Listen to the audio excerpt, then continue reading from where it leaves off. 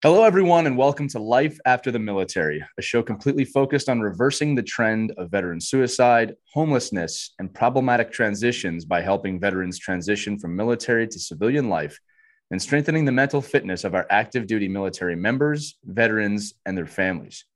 Our show is powered by Pivotal Moments Media, an organization on a mission to strengthen mental fitness worldwide for all. Go check them out at pivotalmomentsmedia.com to learn more. My name is Lee Elias, and I'm joined, as always, by my good friend and co-host, Howie Cohen. And we are privileged to have Pete Tingstrom with us today. Pete served over 30 years in the Army, which included enlisted, Army Reserves, and service as an aviation officer. Pete's service as an aviation officer included assignments with the 82nd Airborne Division and multiple assignments in various Special Operations Forces units.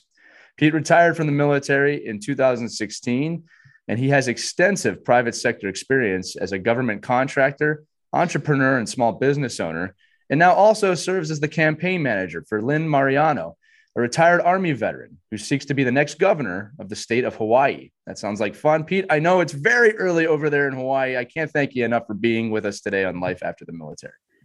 Good morning and aloha, Lee and Howie. Good to be with you. Oh, yeah, it's great to have you, Pete.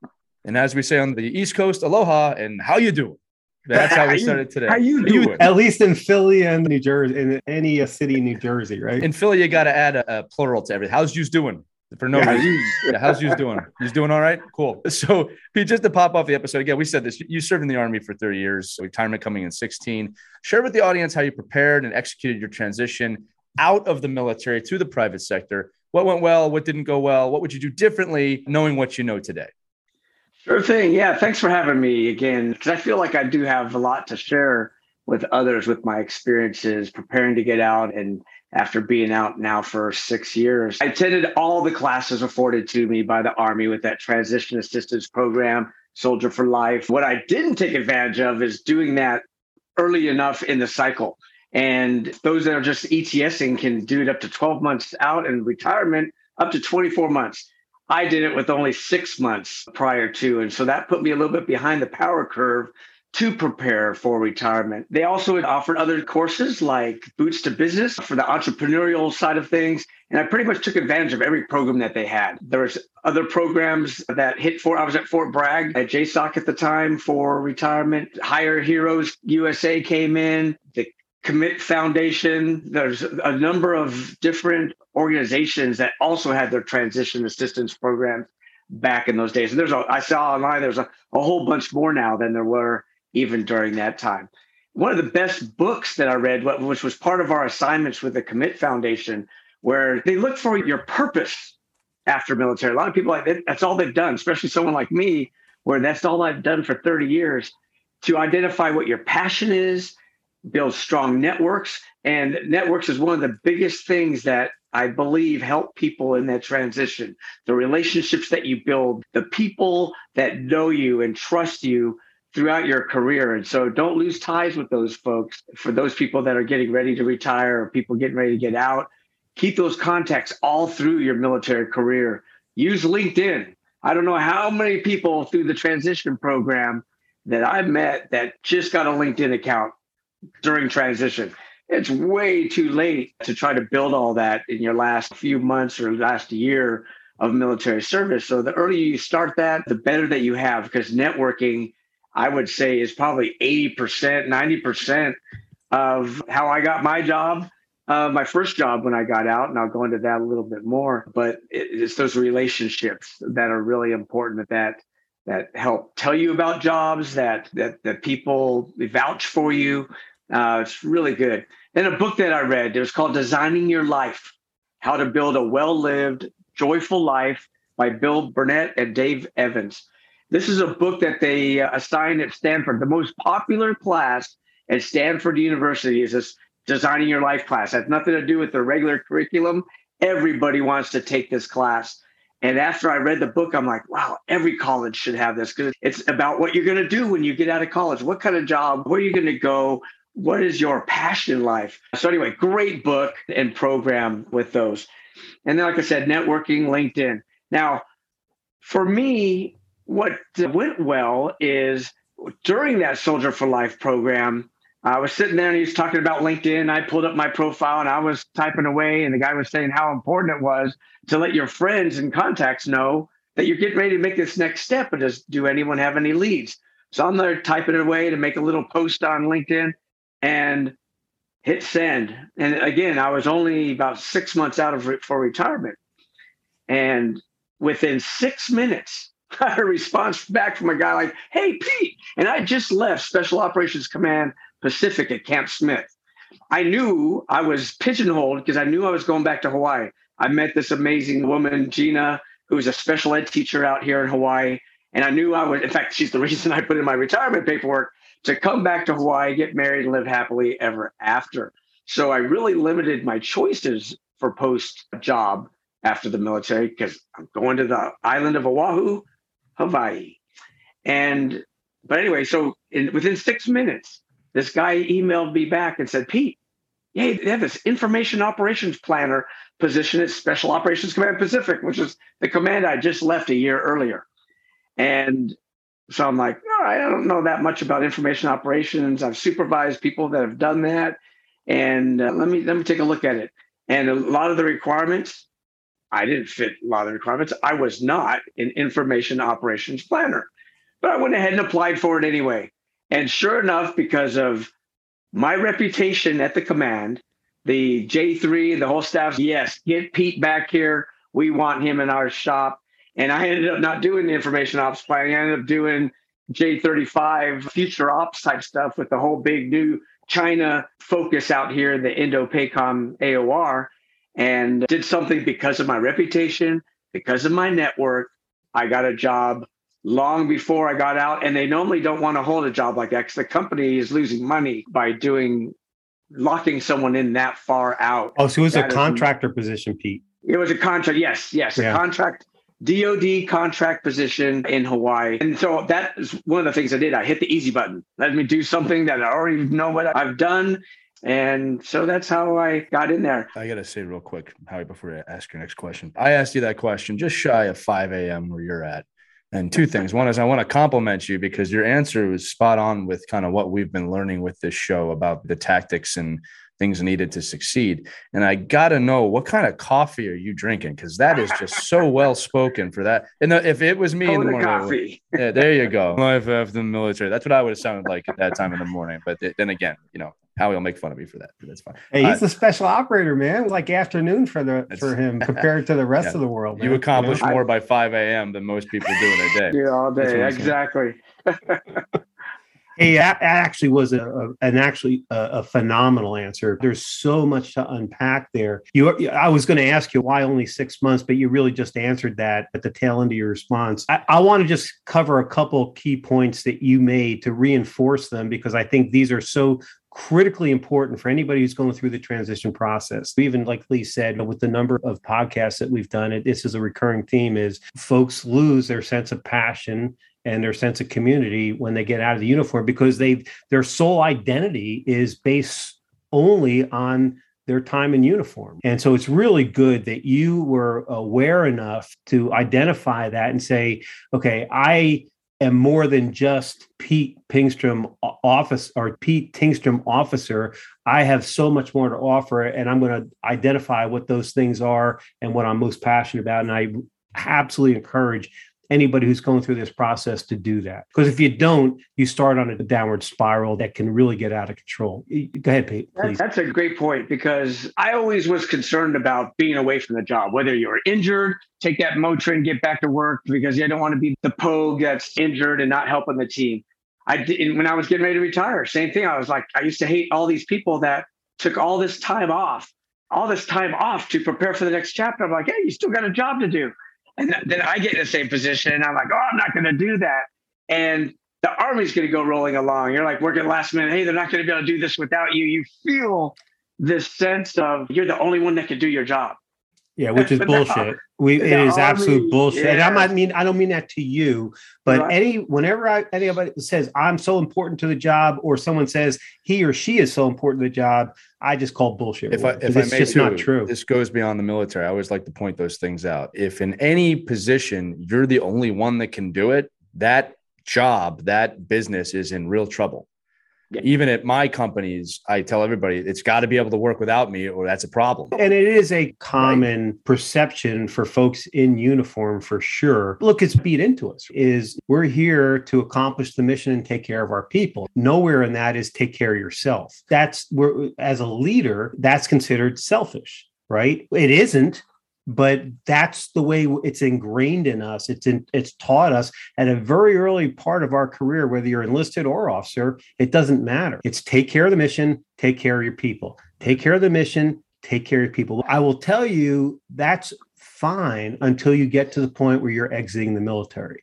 And then at some point, and I would love to see it at the 24-month part or point, is start taking care of yourself. Because if you don't, you could have some very serious challenges that you and your family are going to face, which could have been avoided if you had properly planned, prepared, and executed a transition plan. And that is not being selfish.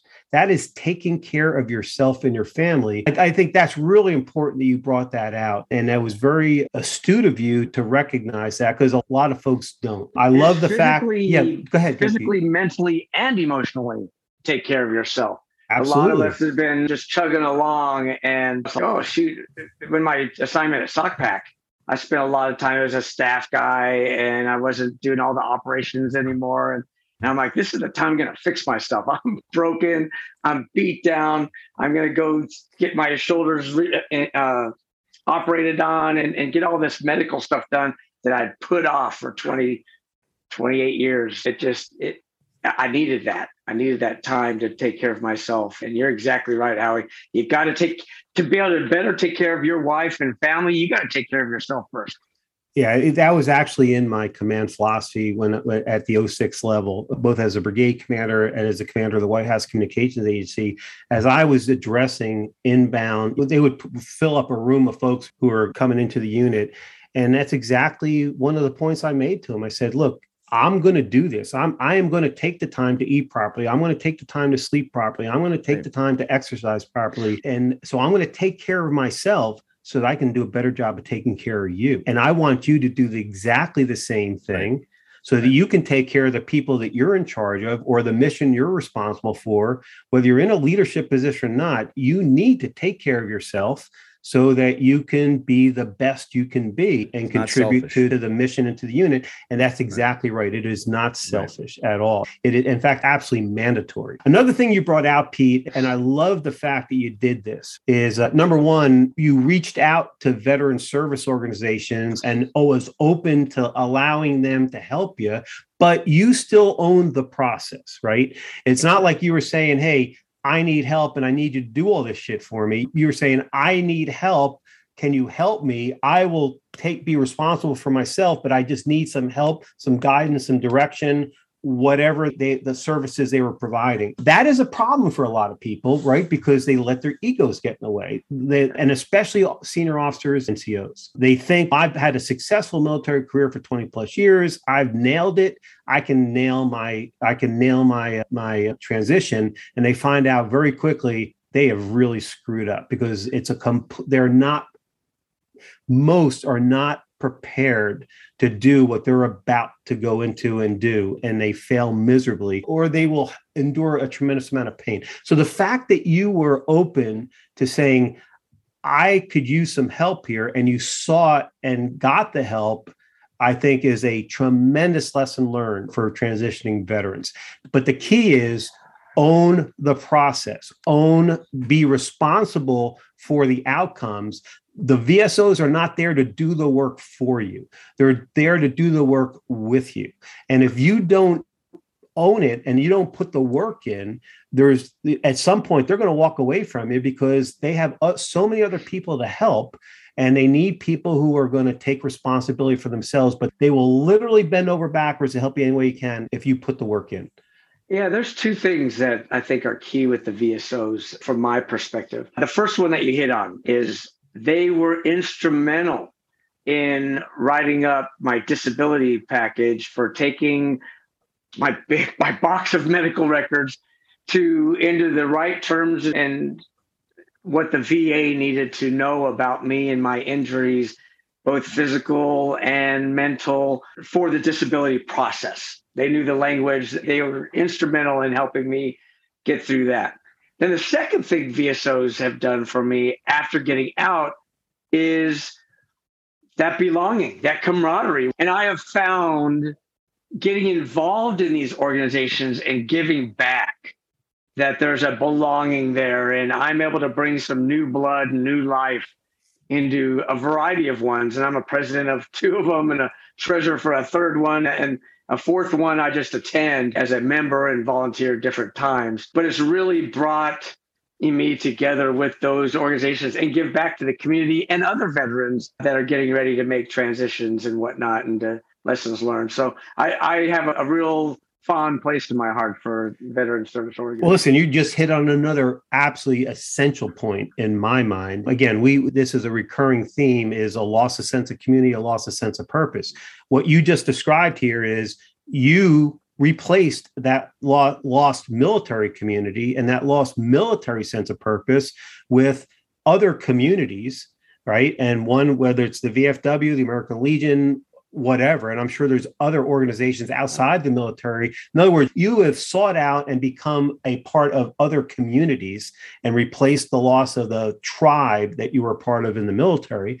But the other critical thing is the sense of purpose, the sense of mission that you had in the military, you replace that with other senses of purpose. Because I will tell you, when you peel back all the layers of the onion, when you look at someone who's having a challenge or someone who is contemplating suicide or someone who did take their life, you're going to find out it was a loss of sense of community and a loss of sense of purpose. Yeah, and so the fact that you, again, had the sense to do that is a key to success for a transitioning veteran. And great advice, a great lesson learned from Pete there. And then the last thing I'll cover here is the use of LinkedIn. And I completely agree with you. I think we should actually be training recruits when we bring them into the military, certainly the Army, but we should teach them and have them establish a LinkedIn profile and then continue to sustain it over the course of their career, whether it's 4 years or 34 years,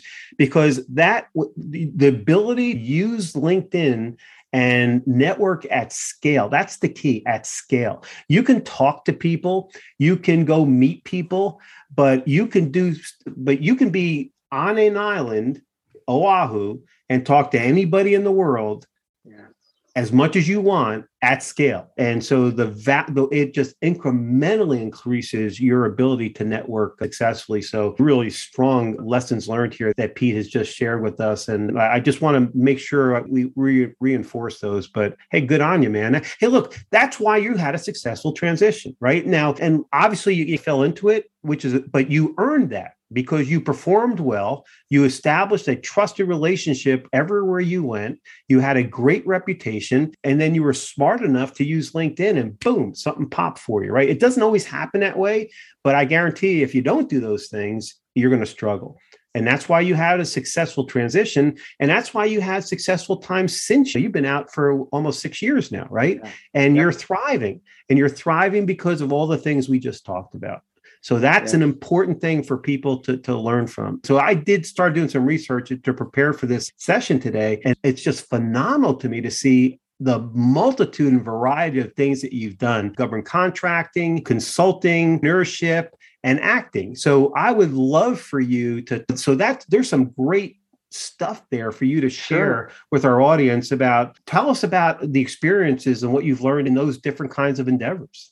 Yeah, absolutely. Yeah, like I said earlier, I hit the easy button and did what I knew. And that was being around DOD and being a government contractor. And so did the same thing I did as a staff officer at SOCPAC, doing future operations as a planner, and that continuity and the experience that the contractors bring. The command was very appreciative of the knowledge and experience in theater to make that job easy. It was nice and relaxing not to be in a leadership position. You're just part of that wheel to chug along.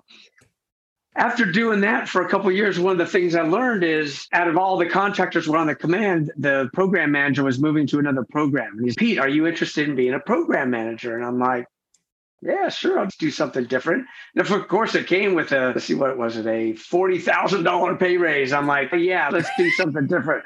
and go back into leadership and whatnot, working with the command. So totally enjoyed doing that job. That still as a contractor, as the program manager of the contractors that were working for the DoD contract.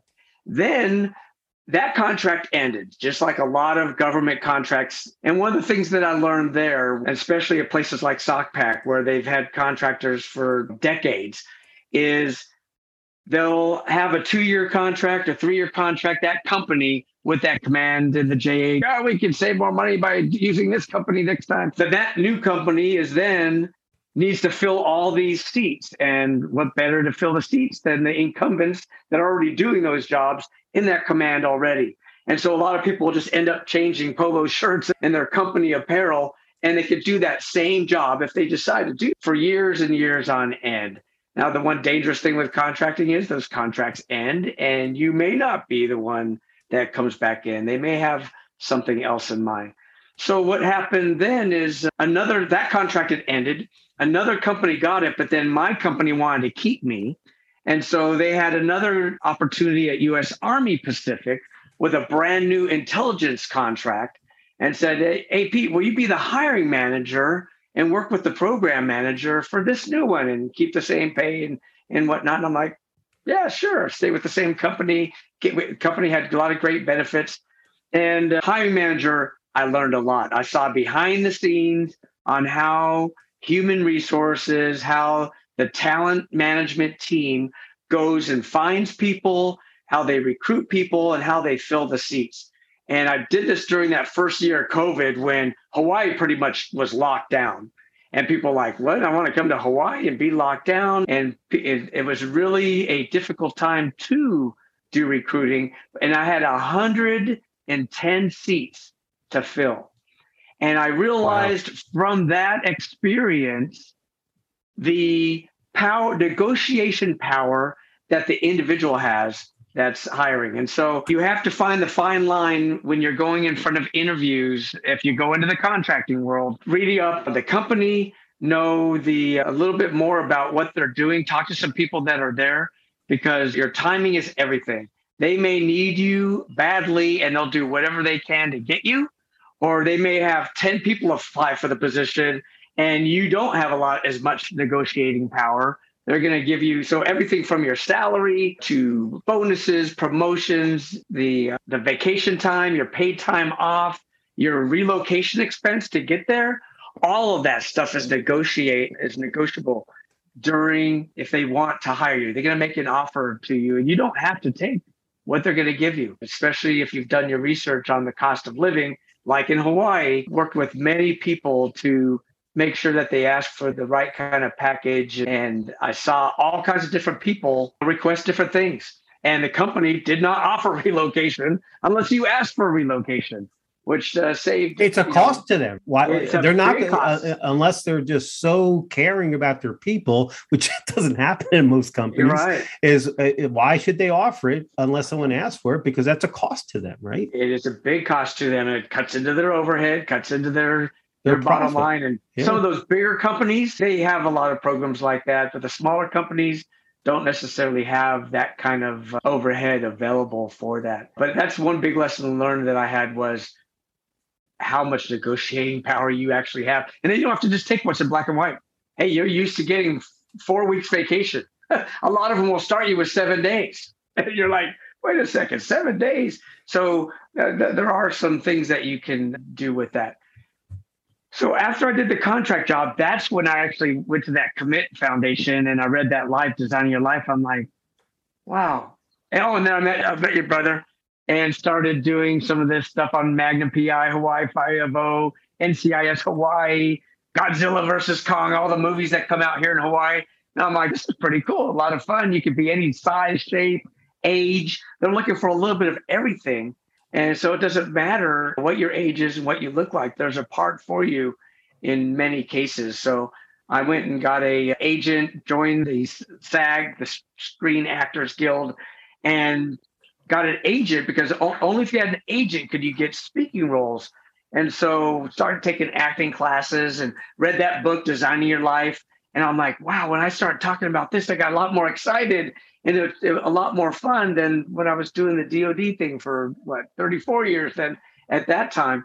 And then I got that bug for the entrepreneurial side too. I had a friend that was looking for a place to get married. And because of COVID during the time, there's two entrepreneurial things I tried and two lessons learned. The first one was a buddy of mine that hit me up and, hey, Pete, the California fires, they rage out there. I know a company, they'll pay you like $800 a day, whether you use your truck or not for water. And so I went in with a buddy here in Hawaii, bought a water truck. He had a buddy from high school that lived out in California. His dad was in a construction company. And I wasn't there in person.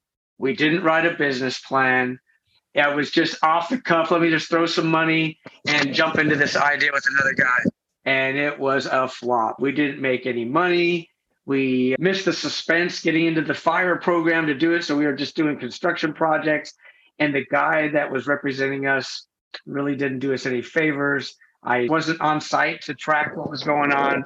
And it was really a big flop. And so a big lesson learned. Take advantage of the other programs out there like the VBOC and the SB, the Small Business Association. VBOC is the Veteran Business Outreach Center, where they're in every state and they can help you look at business plans and help you with your articles of organization, all those stuff that you need to do to start a business. I went to the Boot to Business Reboot and got a lot of ideas from that. So I found that I had a passion of wanting to do things for myself.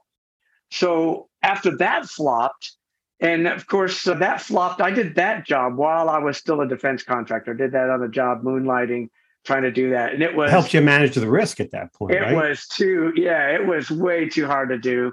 And it's a good thing I still had my other job because I needed the money. Hawaii's an expensive place to live. So then another opportunity popped in my lap when I wasn't even expecting it. I had a friend looking to get married. And what does that have to do with me? Well, we bought a house on the Kaneohe Bay. It's got beautiful views. And this guy's looking for a place to have a wedding. And due to COVID restrictions, they could only have, I think it was 20 people, 10 people at the time was the max that you could group into a group. They were either too expensive or they were already booked. And I'm like, hey, dude, why don't you just come to my backyard? And I showed him a picture and he's like, are you kidding me? That's better than everything else I've looked at on the island. We set up the wedding. Didn't ask him for any money. My wife and I enjoyed doing it. We like to enjoy and entertain and throw parties anyway. And we looked at each other afterwards, all the smiles and all the happiness of everyone here. Wow, with the COVID and the backlog of weddings, there's like 1.2 million people getting married in 2022. We're like, we can get into this. So that's when I quit my DoD job and started the wedding business and this event business. First, we started weddings and the weddings started a little slow. But we're like, wait, we could do more than weddings. We had one of our friends lost their kids. So we did a celebration of life. One of my friends lost their husband. Did a celebration of life. We've done a retirement ceremony, birthday parties here. I have a graduation, 18th birthday party this Saturday. Have weddings lined up the next few weekends. And all of a sudden, people just started coming out of the woodworks. Wow. I get to work at home with my wife on my own schedule. I'm planning a trip to Europe in July. We're just shutting down for about a month and going to go on a cruise to Italy and Greece and the Western Med. It's something that through a network of someone. In fact, I'm not even the one that found out about this friend. One of my friends told him like, oh, you should get with Pete. He's got this great view. Maybe you could just do it in his backyard. And so again, it goes back to that networking piece and it fell into my lap. And same thing with this campaign thing that I know we're going to talk about too, how that fell into my lap as well. So what a wonderful experience and great lessons learned. Look, I'd like to go back to where you started with the negotiations. And I think this is really important for transitioning veterans because, again, this is not a skill we instinctively have, most of us, period, certainly not in the military. Because in the military, you know exactly what you're going to get when you go to a unit, you know who your chain of command is, what your responsibilities are. You have a budget to work with. You have people to work with. Everything's pretty well defined. It's a question of how well do you manage and lead that group. And so we don't have really much of an opportunity to negotiate in the strict definition of negotiation. Everything's a negotiation in life. But in the military, you're not really negotiating much. You're just executing, right? or figuring out how to do more with less. But when you go into the private sector, and that's even true to some degree in the public sector, but certainly in the private sector is, and Pete said it, everything is negotiable. Your salary, your pay, like you said, paid time off, if you're even looking to use medical, dental, education. I can list off a whole litany of stuff. Yeah. What I would offer to you is you've got to define for you the critical things that are important to you and your family, and your wife or your spouse needs to be a part of that discussion, because you tend to think that salary is the most important, and that's not necessarily true. Like for me, it was the culture of the organization that was the most important. But the point is, list out all the different things that are important to you, right? And as you start looking at different job opportunities and you have discussions, and if you get to the point where they're actually giving you a job offer, remember, if you think you are worth a little bit more than they're offering, then you should be asking for that. If they're offering you 2 weeks and you want 4 weeks of paid time off, you ask for that. If getting an additional level of education is important to you, then you need to ask for that. And it's okay to ask for that.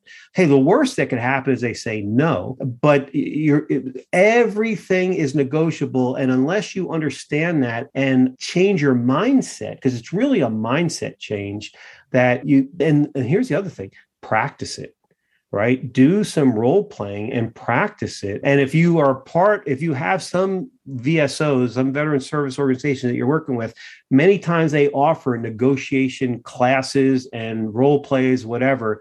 But I think that's a really important thing that is counterintuitive to those of us who come out of the uniform, because we're just used to, hey, you get orders to go X place, you go.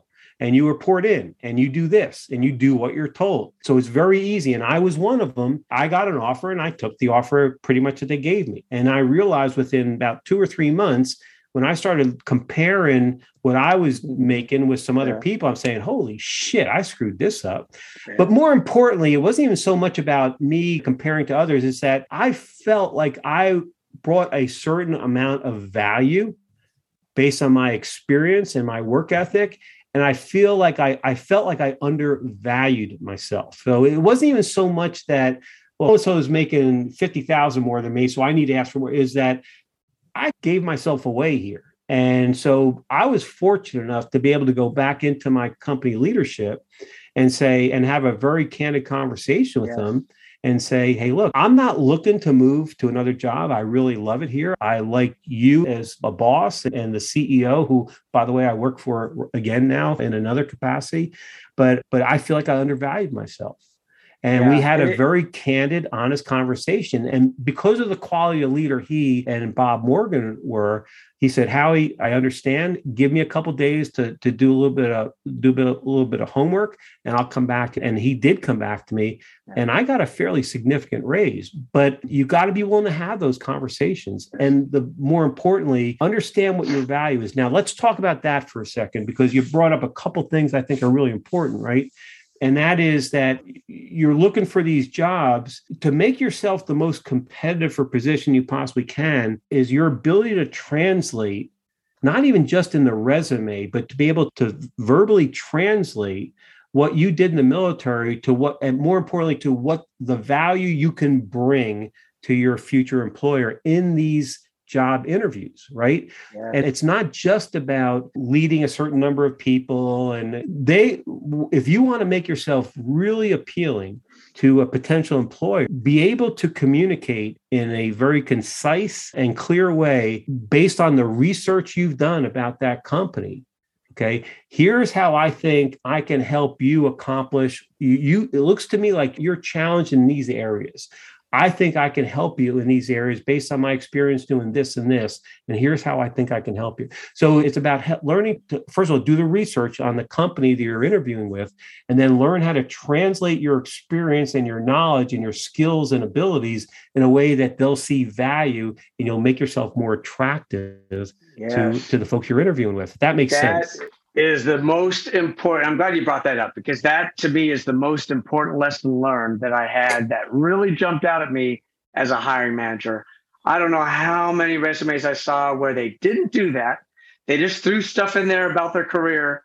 They didn't take a look at the position description of the job that they're applying for and tailor that. So everyone has a general resume that covers your different stuff. There's all kinds of different formats out there. So it doesn't really matter what format you use. However, when you apply for a job, you need to tailor your resume to that job. Look at what they're saying that job entails. Look at the qualifications, the minimum qualifications and the preferred qualifications.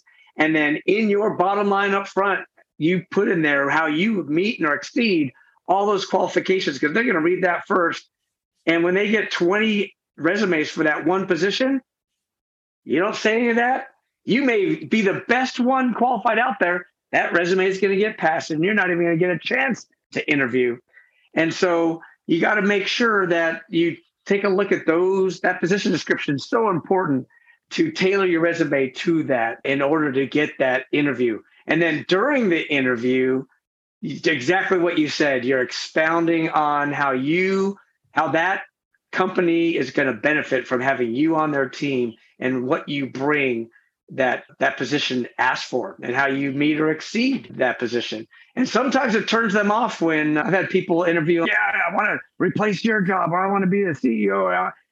Like, they care less about the position. They just want their foot in the door to go do something different. And you can see the difference between that person and someone that just focused on that job and then let their actions speak for themselves after they get hired. Oh, man, this is a guy that wants to move up and move into program management and leadership. But that resume, super important to make it to that next step for the interview. Yeah, no, you're bringing out so many really, I think, critical lessons learned for folks who are going through or about to go through the transition process. So let me transition to, because this is fascinating to me, and again, Lee mentioned this in the introduction, but you very recently took a position as a campaign manager for Lynn Mariano, who, interestingly enough, is an Army veteran himself. I think he was a warrant officer, if I remember correctly. He was a commission officer. Yeah. Oh, okay. But Lynn Mariano is seeking election as the next governor of Hawaii.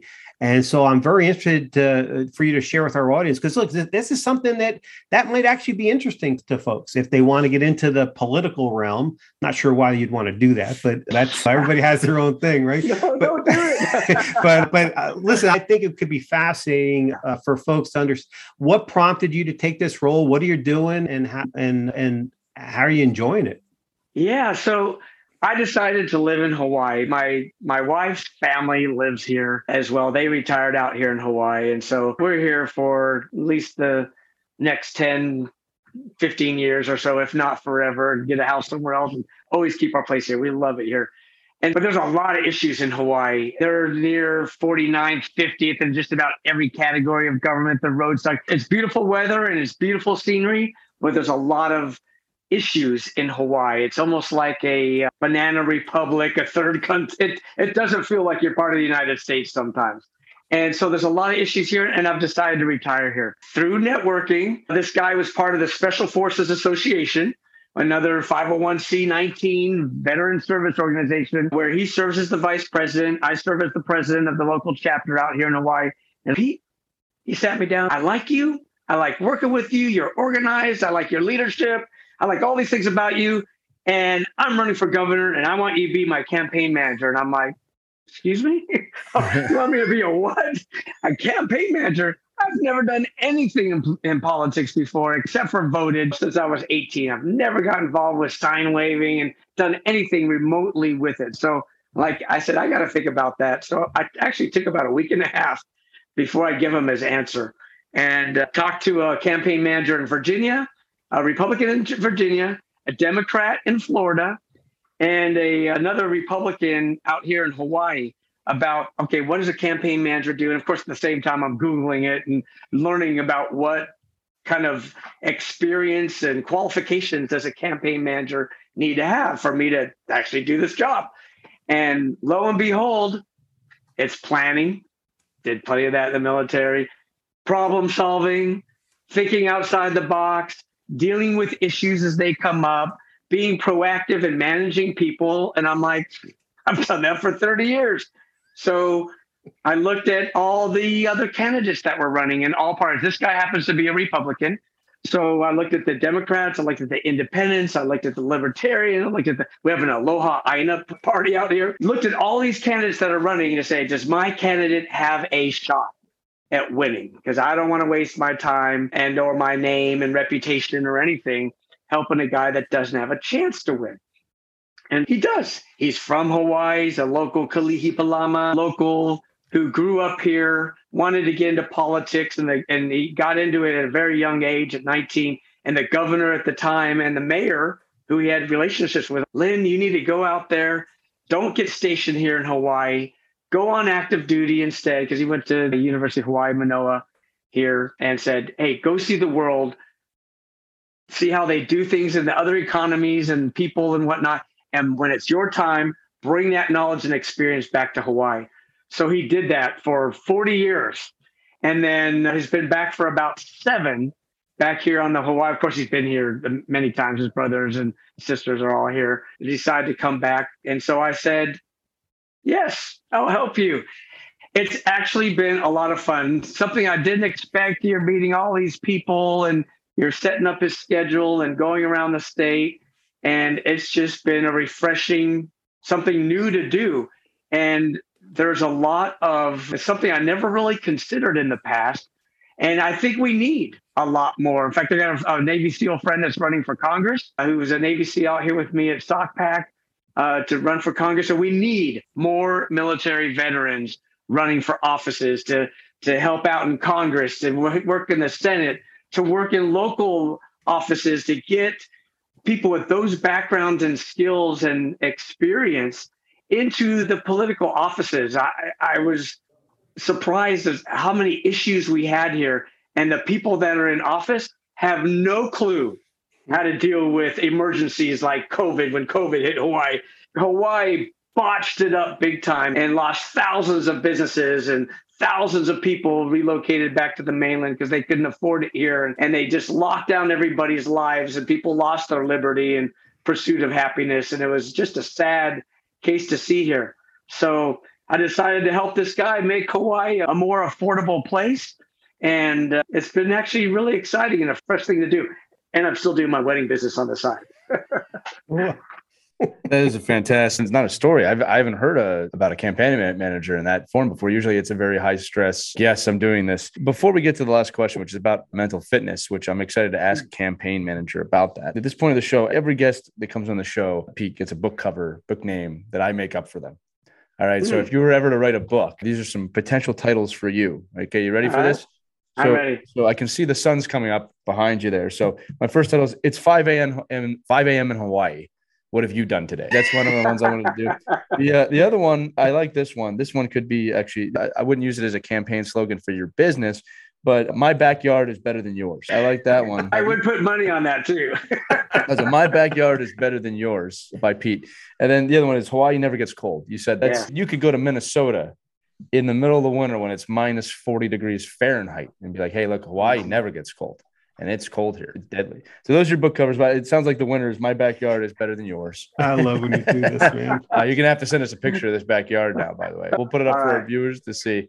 But again, Pete, the sun's coming up. We appreciate you starting your day with us. So the last question is usually the strong one. So look, our parent company, Pivotal Moments Media, we're seeking to strengthen mental fitness worldwide. And as we say on every episode, everyone struggles with this at times to varying degrees. You live in a paradise. You had a great transition. But the truth is this kind of roller coaster ride in our mind is something that we all deal with. So could you share with us any kind of mental fitness issues you've experienced yourself or others? How do you manage it? And what do you do on a daily basis to strengthen your mental fitness?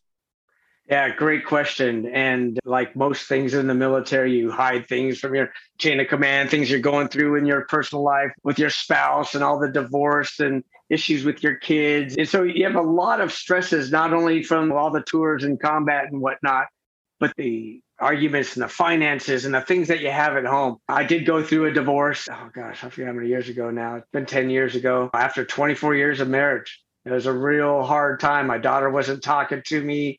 I had the stressors from the military And all this stuff was compounding me. And I too had PTSD. I had a traumatic brain injury, smacked my head one too many times on airborne operations, a vehicle accident, a motorcycle accident, had issues that were compounding inside me over years and years. And I never got any help other than seeing the local chaplain that I would talk to. I actually did a lot of family counseling with chaplains through my military assignments, but I never really did talk about my personal issues and my struggles. And then I've also struggled to maintain my physical fitness, which ties back to mental fitness as well. After getting out and after I'm like, oh, this is going to be no brainer. I've done it all these years. I'll still do it. No, I let life catch me up and I get sidetracked, and I got busier in retirement than I was while I was on active duty doing a million things, and it's hard for me to say no. And so I'm helping this person, I'm helping that person, and I have this big property that's a lot to manage and take care of, and a couple houses I rent. And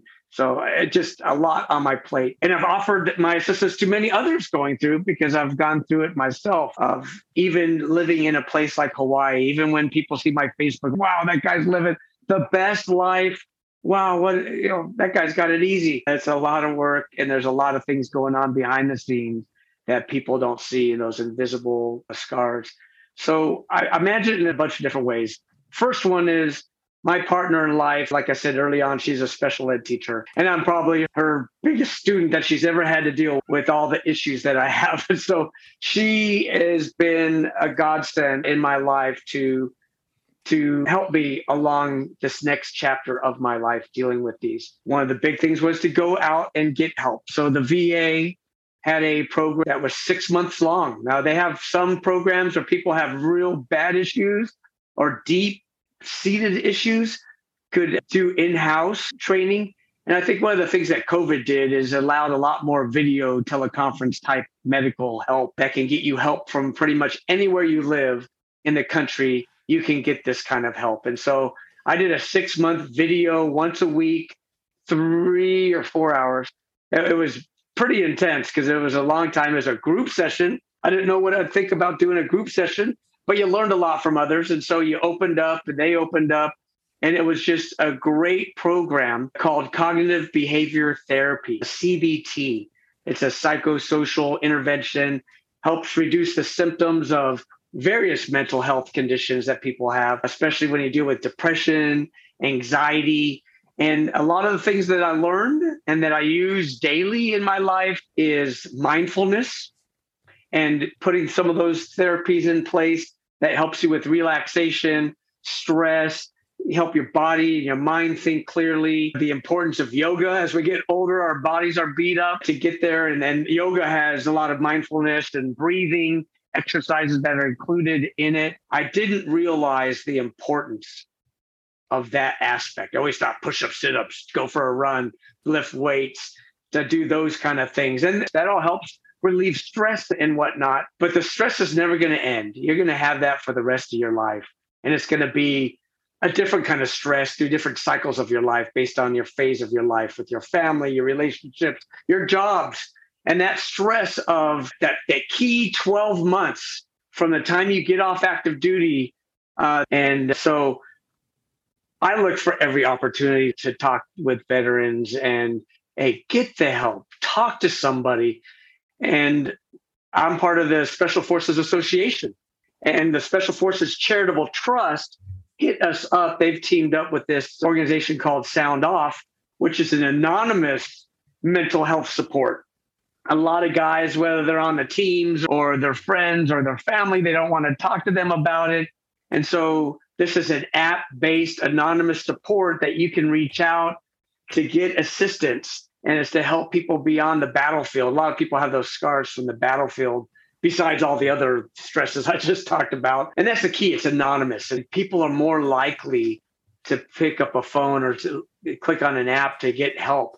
And so the process is that different people like myself will sign up to be a battle buddy. You get 5 hours of training to recognize the signs and talk to the guy or gal and help them out. And then if you assess them with the little training they give you, then you pass them on to a clinician, where they had 30 last fall. I think they're trying to get one in every state to help veterans with that. There's a number of programs out there like that to help with that problem, because it is a big problem for the community where people just don't know how to reach out.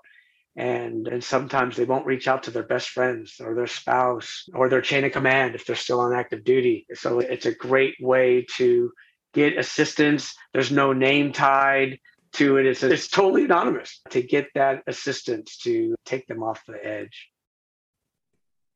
Well, I was just going to say, Pete, something I noticed about you early on in the episode. You're proving it right now. I've been real privileged to interview a lot of veterans. I've been privileged to interview a lot of high performers and athletes and champions. And the common thread and there's many, but one of the main common threads amongst all of them is that they are servant leaders and they look to serve others, and they find immense amounts of peace from immense amounts of pain by helping others. And I think that's true across the board, is that if you're listening to this or someone who's in a lot of pain, sometimes the pathway out of that pain is to help others in the same pain. And you seem pretty committed to helping other people find their way. In fact, when you were talking, the answer to the first question, you said one of the major factors that led you through that transition was I found this urge to help other veterans. Howie is the same way. He has a massive urge to help others, especially veterans. And he finds a lot of peace and massive amounts of purpose in that. He said it on the show many times. He'll do it till he goes to the grave. I believe it. So I just think that's a takeaway from not just your episode, but a lot of them, is that if you're lost, if you feel lost, help others in your situation. You may be surprised how that helps you find a path. And again, this is not limited to veterans, right? For this show it is, but it's not limited. This is something you can see across the board of mankind, of people rising up to help each other in incredible circumstances. And we don't talk about that enough in society. Society wants to tell you the negatives and the horrible things and how bad the world is. There's a lot of good people out there. Everyone we've interviewed on this show is a good person, right? You just have to look. You have to put your head up for a minute. And people like Pete are going to be there with their hand extended saying, hey, come with me, follow me. So I just think that's a huge takeaway for me as well. And you emote that, it exudes out of you like, hey, we can help you. And it can be anonymous, it can be upfront, but the hand's extended. You just have to be willing to take it. Absolutely. Yes. Amen. And listen, it gets back to what we talked about a little bit earlier, right? You recognized you had some challenges and you took care of yourself first.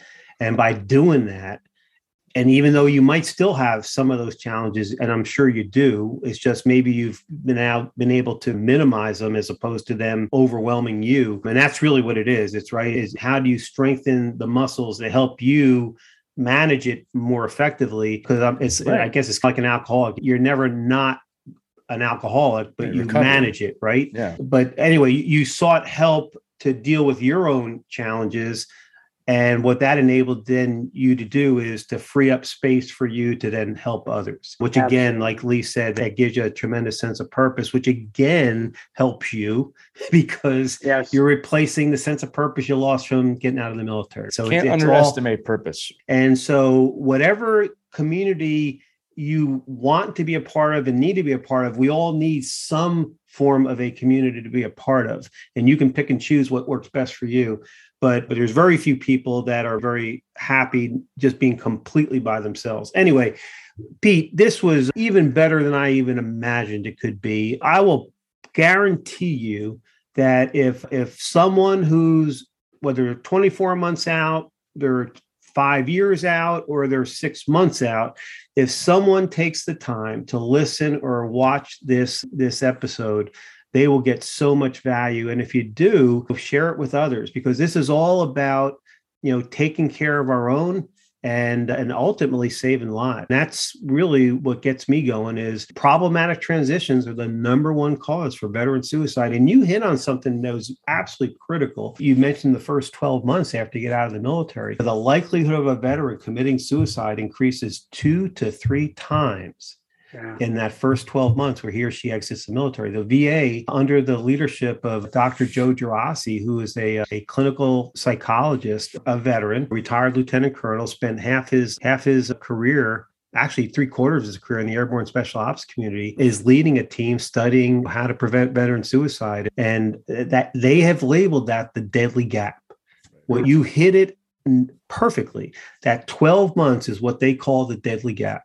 And so whatever we can do, whether informally, formally, whatever, to help people navigate through that deadly gap and get to the other side, you literally can save lives and minimize the impact on family members and spouses. And look, it sounds like you've dealt with a lot of it. And that's literally what gets me going, is how do we lower the high rate of veteran suicide, homelessness, and problematic transition. God bless you for what you're doing, man. It is really cool to see how you've managed your own transition, how you've navigated the different kind of opportunities to take care of yourself and your family, to include entrepreneurship. And I can't wait to see your backyard, man. Hey, it's better than yours. And you've got a really nice backyard.